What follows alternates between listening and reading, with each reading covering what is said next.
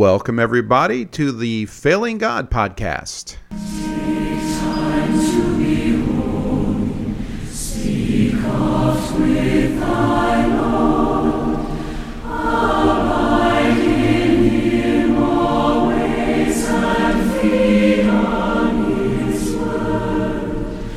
Make friends of God's children, help those who are meek, forgetting nothing his blessing to seek. That was so nice. What a great way to start off our podcast today. The Failing Podcast, and today's episode is I Failed God by Thinking I Could Take Time to Be Holy.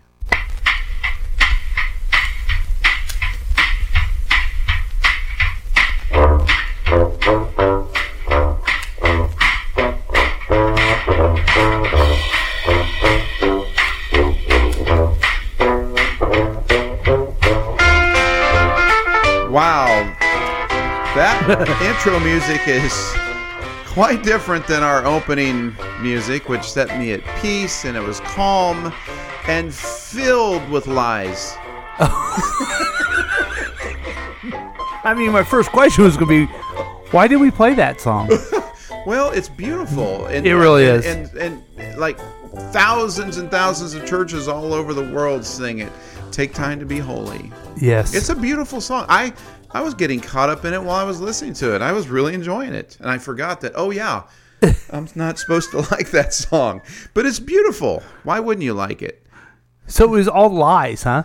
Well, let's just say it's not all lies. I may have been being a little, I may have overgeneralized. But what I like to focus on is the idea that I, in my walk with God, thought that I could be holy in the way I walked and make it evident to others that I was holy and show God that I was being holy. It was a big lie. And taking time to be holy in that song was just encouraging me to continue to live that lie. Are you supposed to schedule it or like? Well, that's kind of what the song implies. You should take time to be holy. Okay. So sometimes Have to do my laundry. Have to take the dog out. You can, Be holy and then go to work. Make sure to just get it in your agenda a few times. Okay. More than once. I'd say definitely go for more than once. Okay. Now, isn't being holy like the whole central attribute of being a Christian? Well, Paul, that's what I was taught. Okay. And you know what? I'm actually going to agree with you. It is actually the central tenet of being a Christian. As a matter of fact, there's many, many verses in the Bible that state that your holiness is very important to your walk with God. The one that struck me the most when I was studying the Bible is where it says, "Be ye holy as I am holy." Okay. Well, hang on. As I thought about it, God is holy, and he said, "Be holy as I am holy." That's a pretty high bar. Yes. So I think that's probably more than taking time to be holy. That commandment says you need to be holy as I am holy. Well, how in the world do you do that? It's God. And you tried. I tried really hard, Paul. I tried every night, every day. I listened to the Bible in my headphones with my cassette tapes.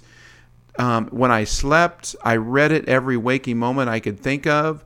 And I had prayer meetings 3 or 4 times a night when I was in college. I was really, really trying to be holy. I fasted. Everything I could do was trying to be holy as he is holy. And I kept finding that to be very, very difficult. And I listened to the lyrics of that song. It just went right along with everything I was taught. For instance, one of the verses is, "By looking to Jesus, like him thou shalt be." So it's implying that you'll be like him if you continue looking towards him. "And thy friends in thy conduct his likeness shall see." That is filled with lies. Now, we'll get to how deep the lies go in that particular statement of others being able to see Jesus in you in my next podcast. So stay tuned. There's your cliffhanger. But what it was teaching me is that I had to try to be holy and take time to be holy. Well, if you're trying to be holy, isn't that what you should do to pursue God in Christianity? Yes. I'm going to answer that with an emphatic... It really, in most yes. faiths, Well, right? Yeah, any faith you see, there's a holiness attribute, and the way to pursue it is through particular practices in your religion, by prayer, and there's often lots and lots of ordinances or laws to go along with it, no matter what the faith. And if you look at Christianity, being holy is preached from almost any pulpit you can hear from. We need to be holy. Mm-hmm. But I took it to the nth degree, where it said, it says in the Bible, "Be ye holy as I am holy." And what I found is, as I tried and tried, the more I sought to be holy, that one verse, or actually several, came to my mind, but one in particular said, "The strength of sin is the law." And the more I tried to be holy, the more I found the strength of sin would come out, because I was trying to be holy by my behaviors, my actions, my deeds, my thoughts. And the more you try to imagine how holy you can be, really, if you're being earnest in your heart, the more unholy you realize you are.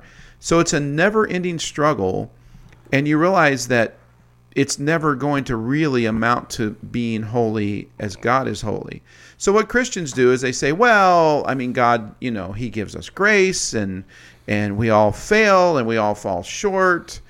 That's not what the Bible says. It says, "Be ye holy as I am holy." It also says, if you go on sinning in Hebrews, after receiving the knowledge of the truth, there remains no more sacrifice for your sins. So being holy is paramount to your walk with God. It even says that He is of purer eyes than to behold iniquity. He cannot behold iniquity. So is God turning His eyes on you every time you do something that's sinful? That's what the Bible says. Uh-huh. So there's a real conundrum here, Paul. Yeah. You have to be holy, and that's a line that is going to be impossible to hit. So when you would try to be holy, you would pray more, you would do things that the church would ask you to do, and then sin would still be there. And I think you said this last time, you doubled down, right? Yep. You thought, I must not be praying enough, or I must not be reading this correctly, the scripture. I need to double down because I'm not hitting it, so let me just pray more, fast more, read more, drench my mind in the Word more. And really, a lot of what that did is continue to provide me more ideas that I was trying harder than everybody else around me, which tends to give you an elevated opinion of yourself. But it also allows you to see, if you're being honest with yourself, how truly unholy your behaviors, actions, and thoughts are. Of either omission, what you should have said something to someone you didn't. Commission, you said something you shouldn't have, or you did something you shouldn't have done. So the more you drench yourself in it, the strength of sin is the law, and the more you try to keep it, the stronger the sin becomes. Like, it's the classic old adage of, try not to think of a pink elephant. You're going to think of a pink elephant because you're trying not to. So you're setting yourself up for failure. And what I eventually learned, Paul, is that holiness isn't a behavior, an action, a thought. It's a nature. He says, "Be ye holy as I am holy." Well, God's very nature is holiness. It's not a behavior. It's not a thought. It's not something something you can do. Right. Or aspire to do. Or go to a training class and learn. Right. Right. Exactly. Or go to church. Yeah. A great minister once, Keith Green, said, going to church to try to be a Christian is like going to McDonald's to be a hamburger. You can't, it's not going to happen. You're not a hamburger. And you either are or aren't in the holiness of God, sheerly by the fact that you have His nature in you or not. Mm-hmm. So if you have His nature, it's not a matter of, if you act like you're not holy, you're still holy. If you don't think you're holy, you're still holy. It's because you're holy. You can act like a sheep, but you're not a sheep. But if you are a sheep, you can try to act like a wolf, but you're still a sheep. So what I'm talking about here is it's the nature of what you have inside you, not your behavior. So you are birthed into the kingdom of God to have the very holiness of God. It says we can enter into the Holy of Holies, that the Jewish folks in the Old Testament, only one person, one priest could enter into the Holy of Holies beyond the veil to see the Ark of the Covenant. That was the most holy place in the tabernacle that was set up. And they would even tie a rope to him with bells, because even that priest, as he was supposed to be holy, if they heard the bells quit jingling, they had a rope so they could pull him out, because if they went in, they would die. Oh, wow.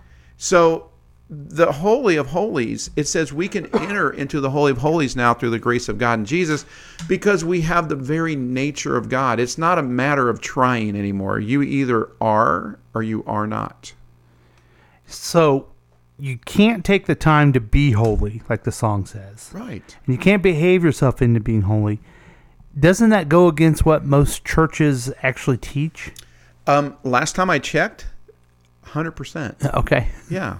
100%. I've not seen any that really dip into, and even if they think it, many pastors are afraid to say it, that your actions and behavior are not what make you holy. You have the holiness of God or you don't. And that means if you mess up or do something you think is unholy, it still doesn't matter. You're still holy. You have the holiness of God. You are a child of God or aren't. Mm-hmm. If you have a daughter or a son and they behave in an unseemly way, you can say to them, you are no longer my daughter or you're no longer my son, but it's not true. Right. Because they have your nature. They are your son or daughter. Mm-hmm. Once you're birthed into the kingdom of God, it's too bad. You don't have part-time, temporary, probationary salvation or holiness. You have the holiness of God.